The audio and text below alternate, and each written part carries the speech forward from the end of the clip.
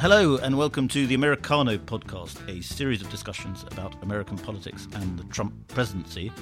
And before we get started on this episode, I would like to draw your attention to a special Christmas holiday offer for Americano listeners. If you sign up now, you'll be able to take advantage of this offer. It's just $79 for an annual subscription. Plus, you get a free Amazon gift card worth $20. And as an added inducement to Americano listeners, if you go to spectator.us/holiday and enter the code Americano in capitals, you will get a further $5 off your annual subscription. So, what's not to like? Please do sign up. I'm joined today by the great American writer Michael Lewis, who is author of many famous books, including Liar's Poker, Moneyball, and The Big Short. His latest book, The Fifth Risk, is about federal government in the time of Trump. And Michael was in London this week promoting the new paperback edition of The Fifth Risk. And I caught up with him in the British Museum. So please excuse the slightly dodgy audio. Michael and I were sitting in the downstairs cafe, and he kindly bought us some sandwiches, which is why, as well as sort of background hubbub, you may also be able to hear some appalling eating noises. Anyway, I hope you can hear it clearly, and I hope you enjoy it. But let's talk about the book. Well, first of all, I noted that you dedicated it to Tom Wolfe. Yeah. And it reminded me a little bit of The Right Stuff, but it was like a policy wonk version of The Right Stuff. And I think, first of all, I think the last time we met, we spoke about Tom Wolfe and you know, you said I should get in touch with him and try and interview him about Trump, which I did, but didn't work out. No, it didn't? It didn't, no, sadly he didn't get back to me, but he was obviously ill already. Yeah. I mean, what do you think someone like Tom Wolfe would have thought of Trump? You'd watch it as great comedy. Yeah.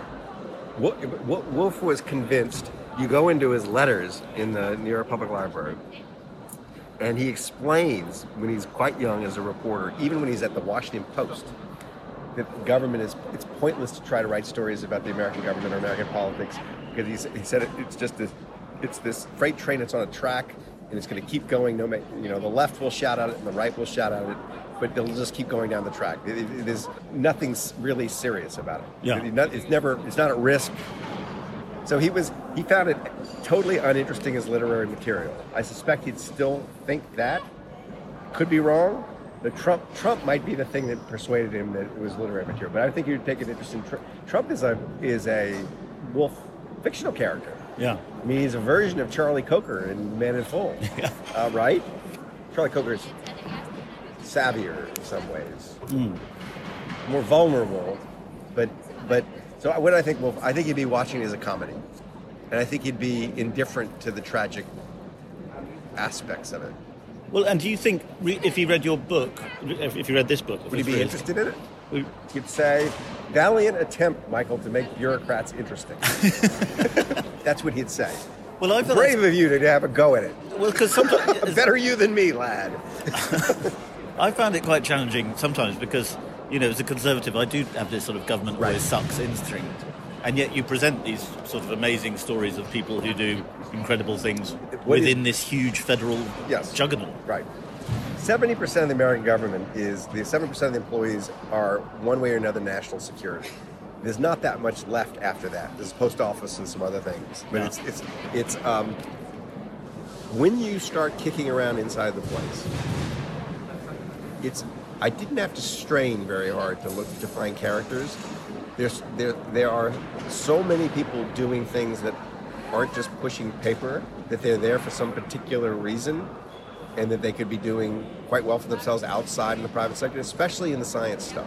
Yeah. The scientists who one way or another in the government, for one reason or another in the government, they're all people who could be at universities or corporations, and they're in the government because it's a point of maximum leverage. Yes. So did you read the bit about the guy at the very end? Yes. The oceanographer? The last chapter. Yeah. It's completely true. So it's a cherry-picked list because it was a list of people who had been not just deemed inessential by the government during the shutdown, but also had been nominated for this award. Yeah. But there were hundreds of people on it. And I didn't know. I just said, I'm going to take the first name on the list and see who this person is. And I had to go no further. This was the Sammys, because the guy who invented the Sammys sent you his sent me list. The whole list. Right. And I just took the name off the top of the list. It's a really good story. Yeah. I got so interested in it that I thought, you could do a whole book about search and rescue. Because the individual stories are so good, and I just leave it on the cutting room floor and remind myself the point was this dude. But think about that. I picked that name off the top of a list because he's Arthur A. Allen, and he's the top of an alphabetized list. But I go see him, and not only is the material so good, it basically writes itself. If I hadn't gone and seen him, the story would never have gotten told. Yeah. Nobody's paying any attention to it.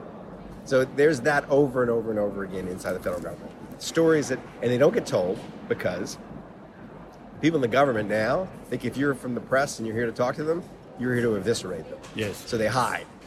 And the only reason he talked to me was he just retired. So he was no longer exposed. So I could get to him.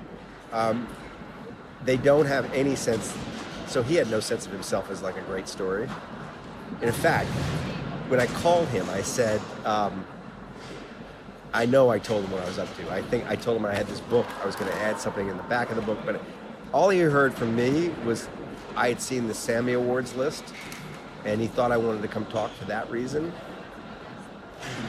I went and spent 3 days with him. When I was leaving, he sends me a text. And the text says, "Hey, you're an author."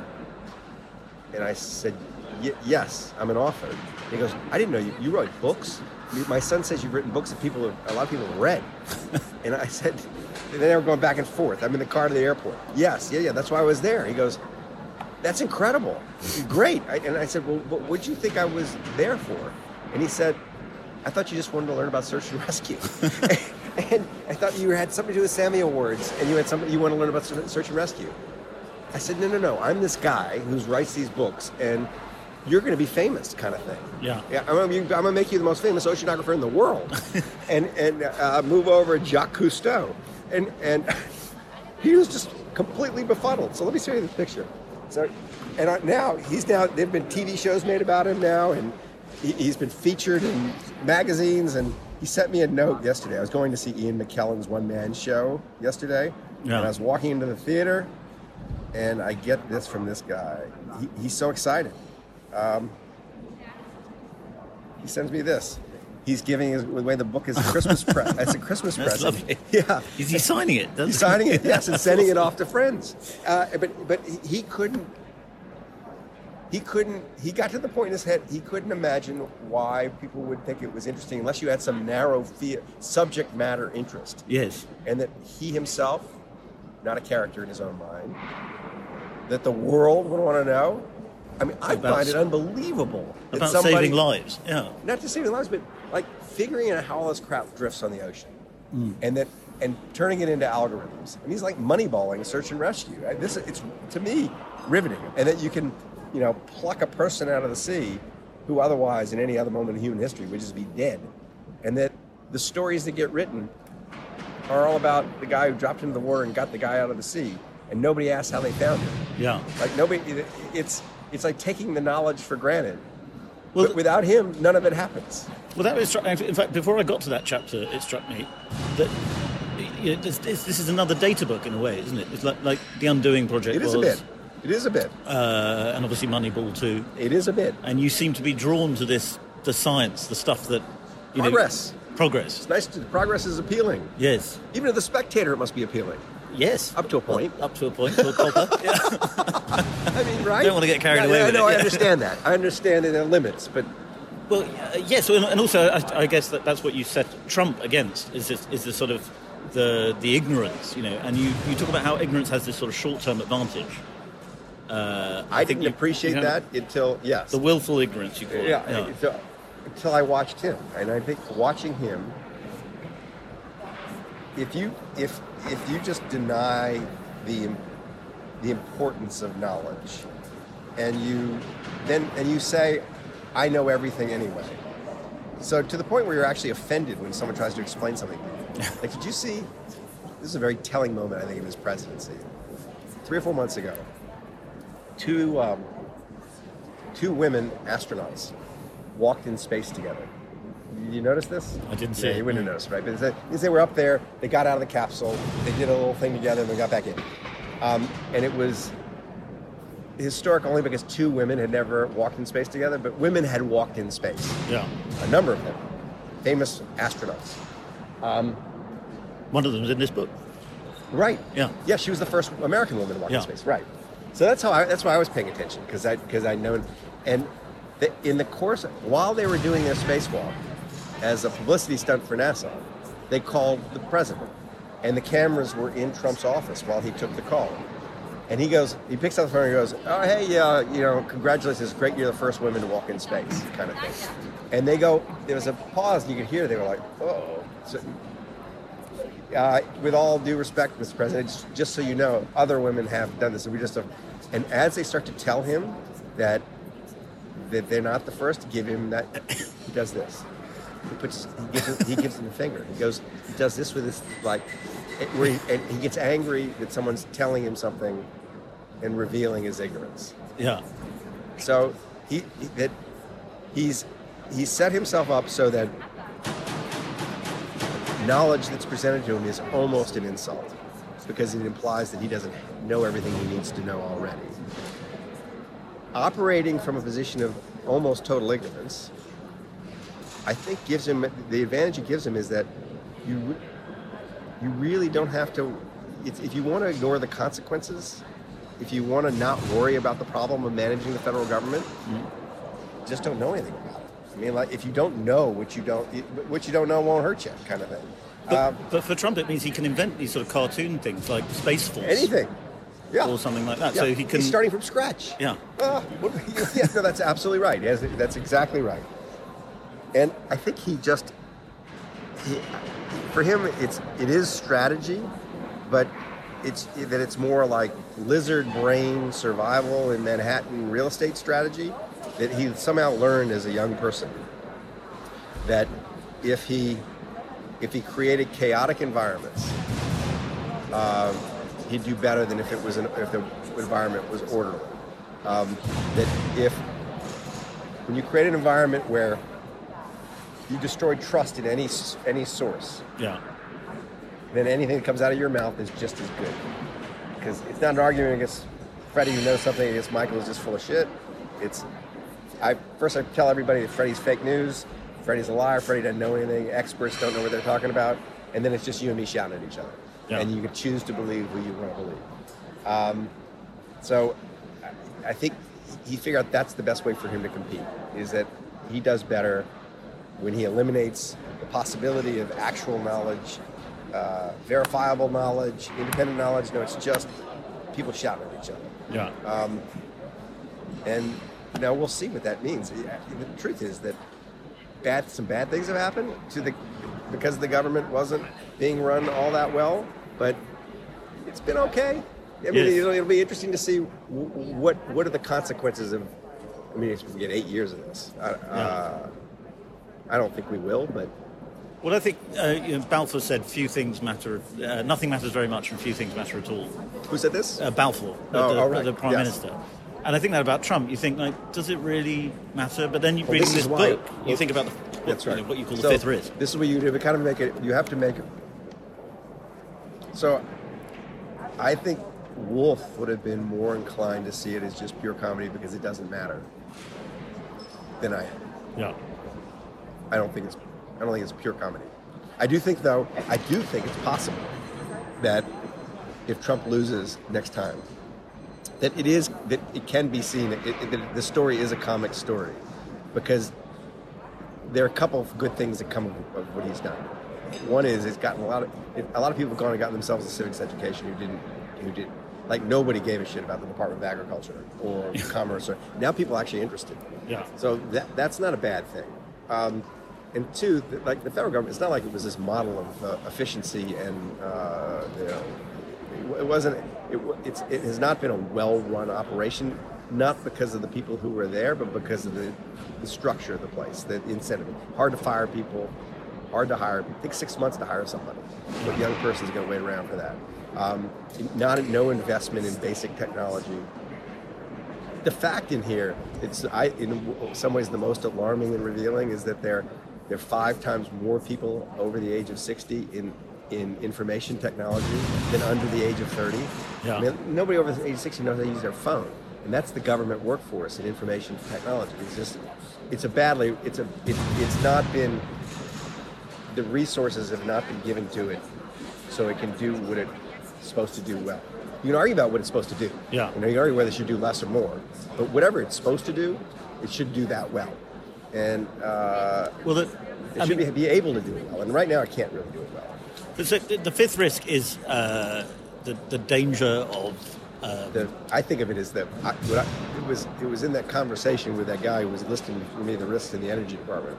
Process management project. The thing that struck me was he had 4 on the tip of his tongue, and the 5th he couldn't put his finger on right away. And I thought that's actually the story. It's sort of like, we don't know what's going to happen in this massive enterprise. It's probably the thing that's going to blow up is the thing we're not paying attention to. It's like not salient. And so that's what I thought. Is that there are hundreds of risks in there that are being managed, and there's something we're not talking about that's going to be on the front burner soon. And what is that? But that risk is built into democracy in a way, because democracy only responds to these problems when there's a crisis, right? True. If everything's going well, nobody pays any attention, right, as you explained. And I think in the book, are you alarmed at the fact that Trump makes this already existent risk much worse? Yes. And you're really alarmed by that? So this all starts with me after the election having this feeling that I was in more danger. Yeah. I just felt I'm in more danger. My kids are in more danger. It wasn't big, it was little, but I noticed it. Yeah. And I realized that I was probably the least affected, rich, white, American dude. And if I felt that a lot of other people probably feel that same thing for different reasons. And I want to know why I felt that. And I felt that because I just sensed it was like, the government manages this portfolio of risks. I could assume that they cared about it until now. And now I can't be sure. But do you think you liked it? Because, I mean, you were an Obama friend and fan. Yep. True. And, I mean, do you regard the replacement of Obama with Trump as a tragedy? So, I don't know. I don't know how it's going to end. It's sad. Yeah. So sad. Capital letters. Yeah. but it's so I don't think it has to be a tragedy. I think it could all end okay. Yeah. But right now, I'm not feeling it great. And what do you think about Obama now? I mean, do you still regard him as a I don't know if you regarded him as a great president, but do you still regard him as a very good man in office? Yeah. I know he hasn't really changed my opinion of Obama. Yeah. It has changed my opinion slightly about what happened when Obama was elected. Yes. I said this to him, that I thought that, so the story when he's elected is America elects a black man president. I think the story should have been America elects a writer president, because the fact he was black disguised everybody from the fact that he is not like a politician. Just his personality is he's not transactional. Yeah. He's like almost anti-transactional. Yes. He was more like writers I know. And if that character had a more conventional appearance, he'd been a white guy or even a white woman, I think people would have noticed and been bothered by that. Yeah. But he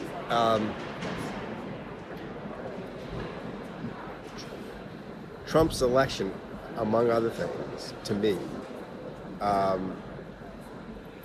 revealed that 20% of America went crazy when a black man was elected president. I mean, I think that's part of it. That's part of what's going on with Trump. Just part. It's not a story of just racism. But I know the racism. I come from the place where the racism is most on the surface, and not Berkeley, New Orleans. But I think that Trump is partly a reaction to Obama, yes. Especially that. But then again, quite a lot of the people that voted so for the other Obama thing, voted the other for- thing that when I rewind the tape of the Obama administration, knowing what we know now, but even at the time I was irritated.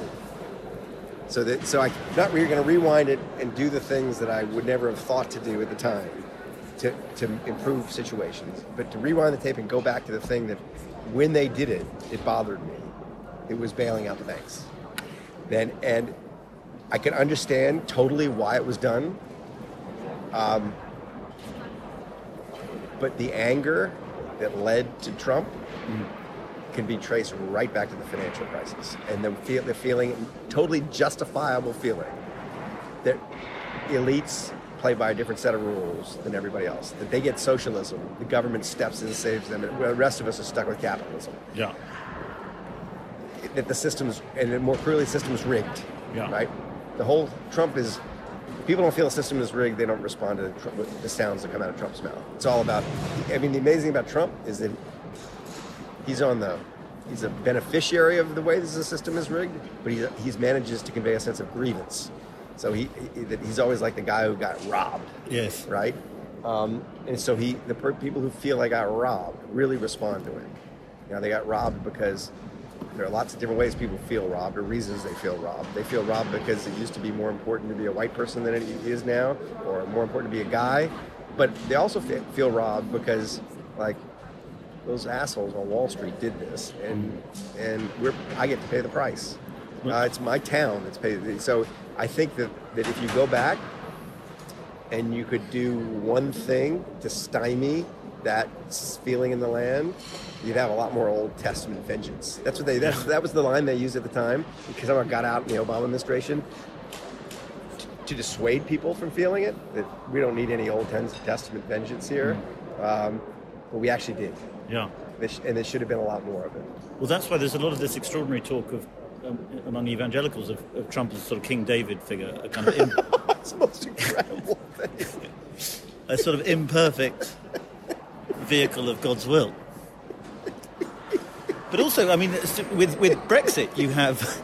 Yeah, I mean, you know, there is this thing that the more preposterous an event is, or more improbable, the more it lends itself to that interpretation. Yeah. How else is it? I mean, the only way Donald Trump gets to be president is if God wants him to be president. Yes. How else would he get there? Yes, it's too weird otherwise. Yeah, it's too weird otherwise. Yeah. Do you I think Trump is president because God wanted him to be president? I think all things happen because God wanted it to happen in some way. But I think with Brexit, I know exactly what you mean about the 2008 and the bailing out. I think those things are very much related.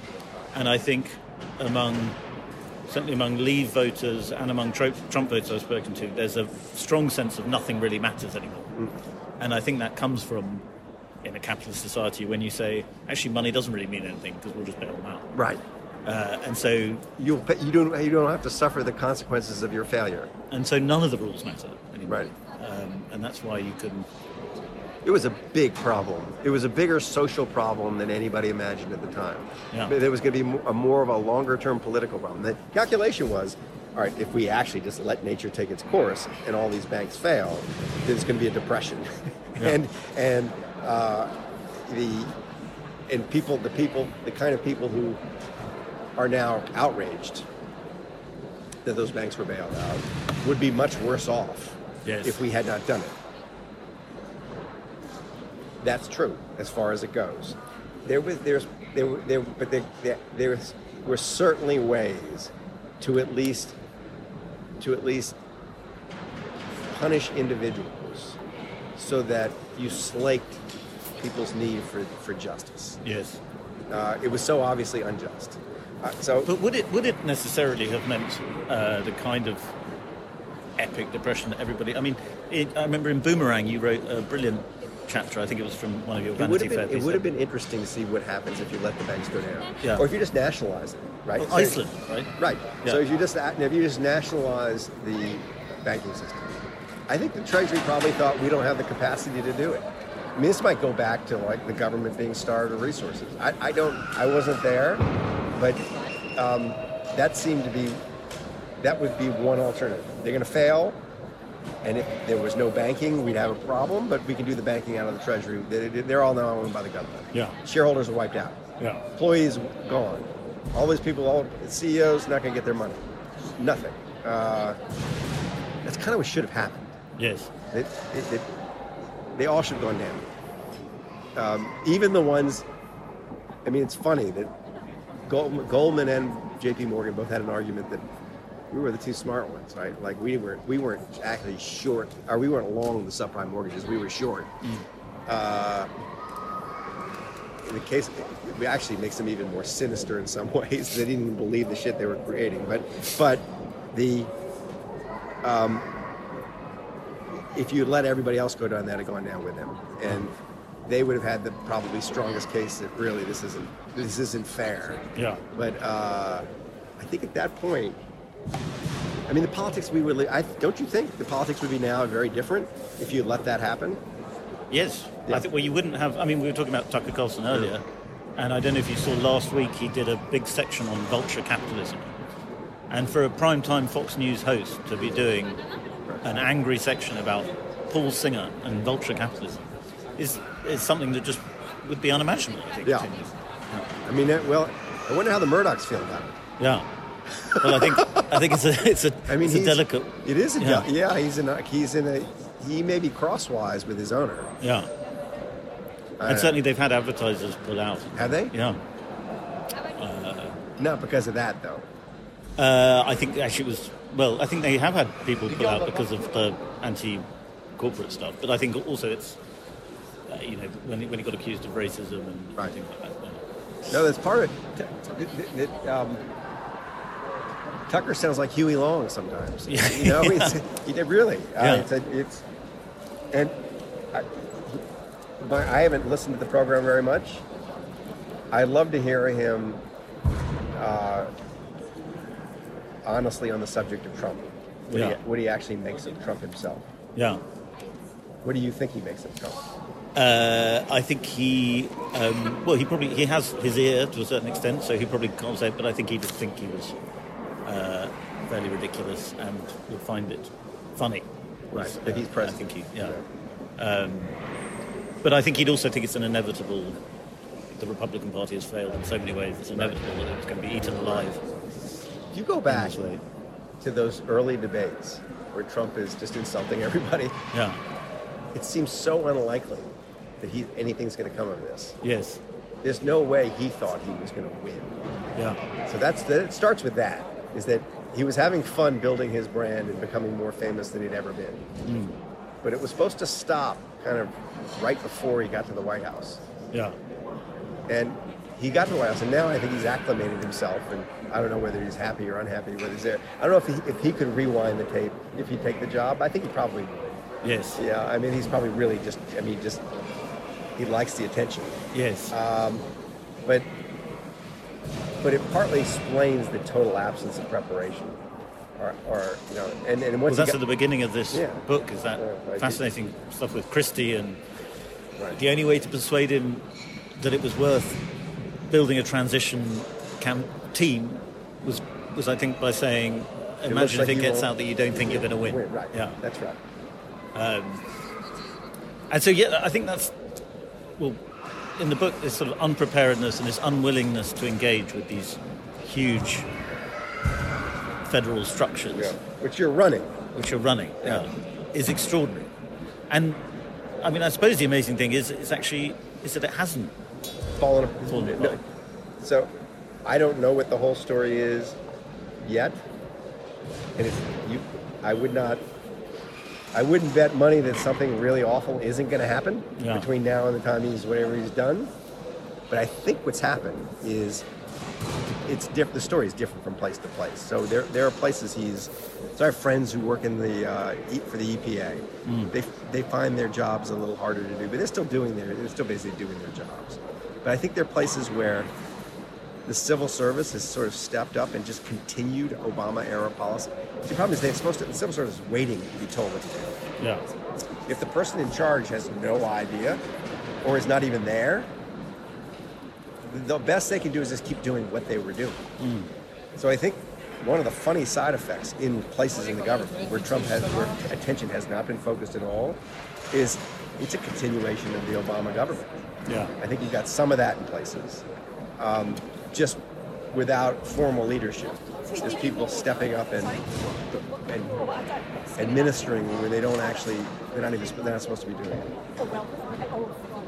There are other places where I think there is quite a bit of damage being created, the consumer financial protection, that border between ordinary Americans meaning Americans with liabilities, not assets, and consumer finance is a really toxic border. That the ability to prey on people when you're dealing with complicated financial stuff is incredible. And have you listened to any of my podcasts? No. So that's the thing in my life. It's the new thing. Okay. Right? So we have the first season. So it's not just me. It's not just me talking. Yeah. It's produced. It's like a book, but in radio form, an audio form. And the second episode is about the Consumer Financial Protection Bureau. Their individual lives that are being totally destroyed because there isn't someone there to essentially act as a referee in this relationship. And now, that's different than a nuclear bomb going off when it shouldn't go off, but it's still really bad. I mean, I think bad things are happening, just not to you or me. Yeah. Right? I think that's... Yeah. I think if you were an immigrant, you might say this has been a catastrophe. Yeah. If you... I don't know, if you were if you were on that Boeing plane that went down, that's now been recalled because the regulators actually weren't doing their job. I don't know. You might say this is a catastrophe, but they're the little local catastrophes. Yes. There hasn't been a grand national catastrophe. Well, and then, I mean, I think when the first hurricane, was it Doria? The one that hit Houston? Houston, yeah. Right. And I think everybody was there was almost this anticipation that Trump was going to get it wrong so badly. Right. And then actually, maybe he hammed it up too much, right. But it didn't. The response was adequate. But Puerto Rico. Oh yeah, that was all right. Before, if you go to Puerto Rico and ask them, has this administration been doing its job well? They'd say this has been a catastrophe. But this is, when the election was happening, I think this is generally true. There should be a rule that the only people allowed to vote in an American presidential election are non-citizens. Yeah. The rest of the world should decide who the American president is, because it's the rest of the world that pays the price. Americans are pretty good at taking care of themselves. And the power of Trump to screw up people's lives who are American citizens is he can't do it as quickly. In terms of least popular democratic ideas, that gone around pretty high. Yeah. I don't think it's going to happen, but it's. I mean, if you had a vote right now, Trump versus generic Democrat, it's kind of a dead heat on paper right now in America. It depends on when you ask people or who you ask, but if you had that vote outside of America. Even if you let all the Chinese people would have to vote what they actually wanted to vote. The government couldn't make them vote. Yeah. I bet it'd be 90-10. Yeah. Don't you think? I didn't know. 85-15. Yeah. If Trump had to run against just a generic Democrat in Britain right now, how many people do you think would vote for Trump? I think, I think Brits are sort of conditioned into thinking Trump's evil in a way that Americans aren't. Yeah. France. Same thing, yeah. I mean, he'd lose everywhere apart from Israel, right? That's probably right. Yeah. In Israel, it might be close. Yeah. Maybe Russia. Yeah. Yeah. Sorry, but speaking of podcasts, I was just wondering, we can start again and do like a 10-minute one now, but I was hoping to use this recording as a podcast. Sure. If that's okay. Right. Yeah, I'll cut that bit out. Yeah. Sorry, where were we? I don't know. My podcast. All right, let me tell you about the podcast. It's called Against the Rules. And I did it because I have... Do you know Jacob Weisberg? I know So Jacob's a really good friend. Yeah. As is Malcolm Gladwell. Yeah. And Jacob and Malcolm were going to start a podcast company. They have now. And they asked me if I'd be the first guinea pig. And Malcolm swore it wasn't much work. That was a lie. It was a lot of work. But he did say you're not going to believe the audience that you will get. And we've had, I was just looking at the numbers, 6 million actual full listens to episodes, which is 10 times what a book does in the first, whatever it is, 7 or 8 months for a brand new thing. Yeah. Well, I saw at the end here you put podcast to your agent or your publisher or your editor. Let's see. Oh, right. Yes. Because they're saying, what are you going to? They're asking me because I just started doing the second season. Yeah. And it has absorbed some time. I'll do both. Yeah. It's different. It's a different thing. The material that works for a podcast is different from the book material. Yeah. None of the stuff I did the first season could I ever imagine doing as a book. And so it's not threatening to my writing life. Yeah. But it's been a really interesting experience. And the emotional response, when you do your podcast, it's your voice on it, right? Yeah. Do you have people talk to you about it? Yeah, no, I'm always struck that people say, it's interesting to hear your, I mean, mine's not very popular, but the people that have listened to it go, oh, it's funny to hear your voice because I've heard it so many times. They feel they know you. Yeah. You're with them in private moments. They're in their car by themselves. Yeah. They're in the bathtub, whatever it is. And they associate you. It's as if you were there, you'd actually been there. Yes. And so the response is it's a very different character than this, because it's just more intimate. Do you write a script? Yes, it's like a movie script. Yeah. And I have had to learn how to perform them, which I thought was just read it. But there's a podcast editor who's very good at this and what things sound like, who's all in my kitchen about how that was bad, that wasn't, you got to do this over and over and over. Yeah. And there are 18 my podcast editor is going to be livid about this, this acoustic. Well, there are 18 different ways you can say any line, and the first thing I said when I started to read, they asked me to read, just to interrupt the show, and I said, I'm Michael Lewis and this is against the rules.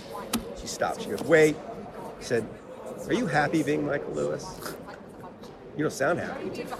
You excited about Against the? You don't sound excited. We're going to do this all over again. So did you overcorrect? Yeah, a little bit. Hi, I'm Michael Lewis. A little bit, but it's been a really wonderful experience. Doesn't pay that well, but it doesn't pay badly. Yeah. Well, with 6 million, that's got to be monetizable. No, eventually it's monetizable. Yeah. That's right.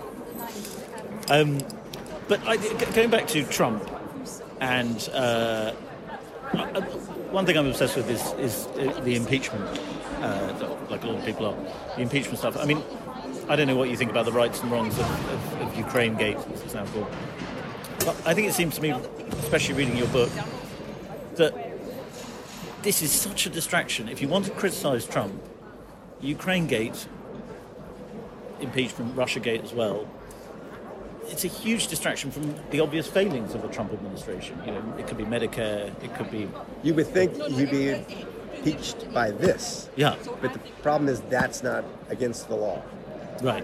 Yeah. So being indifferent to the government you're supposed to manage is not an impeachable offense. No. So you're right. It's like getting Capone on a parking ticket. Yeah. Is what it feels. It does feel that way. Yes. And everybody's starting to smell that. And even worse, they're not going to get it. I mean, they'll impeach, but they won't. So it's like everybody's is losing interest because the story is already written. Everybody knows the ending. There's no suspense or drama. He'll be impeached. He will not be removed from office. And the funny thing is going to be like 3 months later when Gallup goes out and asks, someone's going to courtesy someone to ask the American people, was Donald Trump impeached or not? And people are not going to know. They're not because they're not going to know what it means. Yeah. Everybody's always thought when people say he's got to be impeached, they really mean he's got to be removed from office. Yeah. But impeach is just insult. Yes. They're not saying so. The Democrats will insult him. The Senate will prevent the insult from becoming injury, and we'll move on, and people won't remember was he insulted or not. But this is what I don't understand: is the drive for the Democrats to do it. No, I understand it. I understand it. The everybody and his brother is worried about norms, about allowing themselves to think things are acceptable that they previously thought were completely unacceptable. And the way Trump shifts this whole process, everybody, so they're worried about the degradation of the democracy, and they don't want a precedent where they said, oh, this was okay. Yeah. So when the next guy comes along, he's got to know that if he calls up the Ukraine and says, you're not going to get foreign aid unless you start meddling in our election and helping me, you can blackmail people or bribe them, that he's got to know that that's not good. But do you think the Democrats have been guilty of breaking norms themselves in an attempt to reassert norms? I think... I don't think this is a break with norms. I mean, this is a much less... I mean, you think what Bill Clinton did was worse than this? I think Bill Clinton did worse things, not about... Monica Lewinsky. Than Monica Lewinsky, yeah. Right. I mean, Serbia or something, I think. But well, the impeachment is always going to be your honor parking. I mean, the tapes, the problem was the cover, right? Yeah. But also, it obviously helped Clinton in terms of his presidency. Yeah. And I don't know why the Democrats seem to think... So as a political question, yeah, I don't think it matters. I think right now it looks like, maybe this is going to bounce Trump's way. I don't think it's going to matter, because I think everybody's just going to forget about it. yeah. I really do. I think they're going to... So I think it's noise. I think that it's a mistake to think this is an important moment. But do you think it's a mistake politically a mistake in that... I don't think it matters. All this noise about impeachment, when there could be noise about what's happening at the Department Well, of... I do understand. I do think that I do think that if you could make noise that people would listen to about what's happening in the Department of Energy or wherever, that would be very useful. The problem is people don't want to hear it. Yeah. You would have to be a really good salesman to sell the American people on the government right now. Yeah. And you're not going to get on cable news with it. You're just not going to get attention for the story. It's hard. It's a hard story to bring attention to. Mm. So while it would be in theory more useful to channel their energies that way, and there's a part of me that's a little surprised that no candidate has emerged for the presidency who's actively kind of selling the government and explaining what the price of Trump. There's a part of me that understands it's complicated. And the media environment is not one that encourages a complicated conversation. Well, let's talk about 2020. Which of the candidates do you? Who do you think is going to win the Democratic nomination? So I don't know. Yeah. I mean, I really don't know. So I can name a name. So here, let's do it this way. If you pulled up the bookies, their odds, you'd actually bet money on this, right? No. And given current odds, I'd bet on Elizabeth Warren. Okay. I take those odds. Yeah. I like her odds better than anybody else's odds. Elizabeth Warren with Buttigieg because he's short as the vice president. Yeah. And they look at it, and then you have lots of people very upset that saying, "Oh, look at the parallels with Britain. They had a loony lefty." She's not a loony lefty. She ran off the rails with her healthcare idea, but she actually understands lots of things, and she understands the power of markets. Yeah. She just thinks they have their place. I suppose the criticism of her would be that she's a bit phony in that she pretends to be more lefty or more loony lefty than she actually is. So I don't think that's true. No. So, but do you think Obama would endorse? So Biden is the obvious answer to who's the most likely right now? It's Biden, and Obama will endorse anyone. Yes. Any of the Democrats who get the nomination are fine. Of course, this is all watching the Democrats. Watching this is a bad period because there's so many of them, and the mere presence of all this choice makes everybody like them less. When I was doing the Kahneman Tversky book, The Undoing Project, ended up in the book, but there were people who were kind of disciples of theirs who did these studies in supermarkets of, you know, the jam study? You know it? No. The jam study,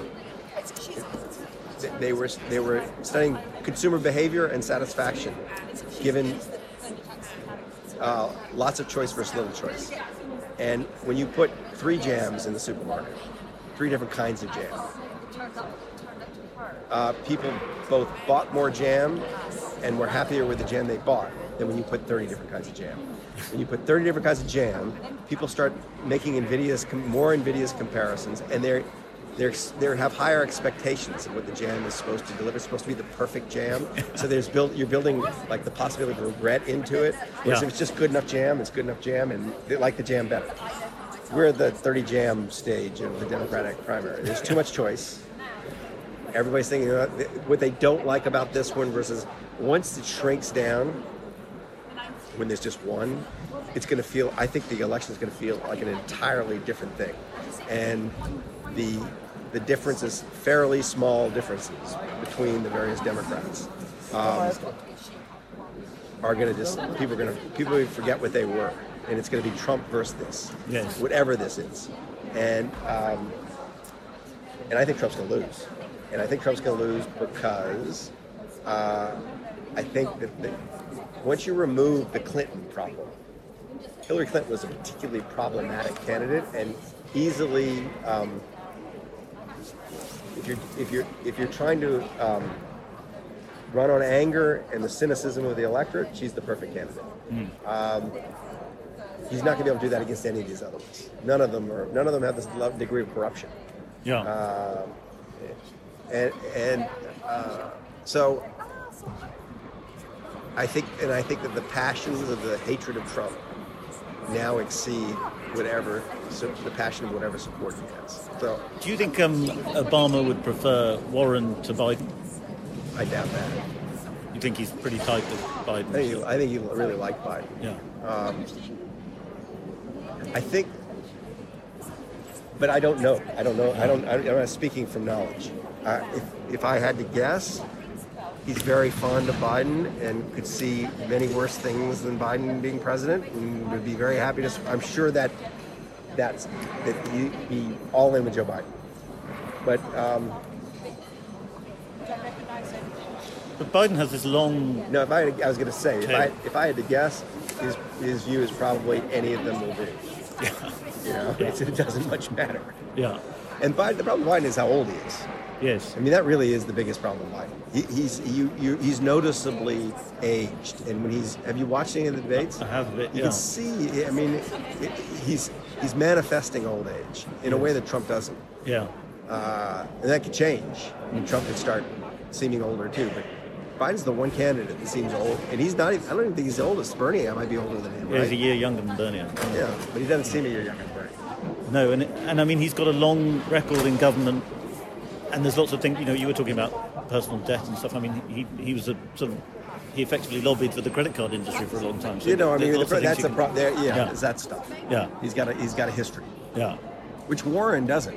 No. I mean, a much shorter paper trail. Yeah. But maybe with a one-term president, you don't need a change candidate. Right. The same. I got to go in a second. Okay, yeah. I got to go look at my coins. It was a great pleasure. Yeah. And thanks for making the time. No, not at all. And thanks for these. No, not at all. I hope you like it. Thank you very much for listening. I hope you enjoyed that episode of Americano.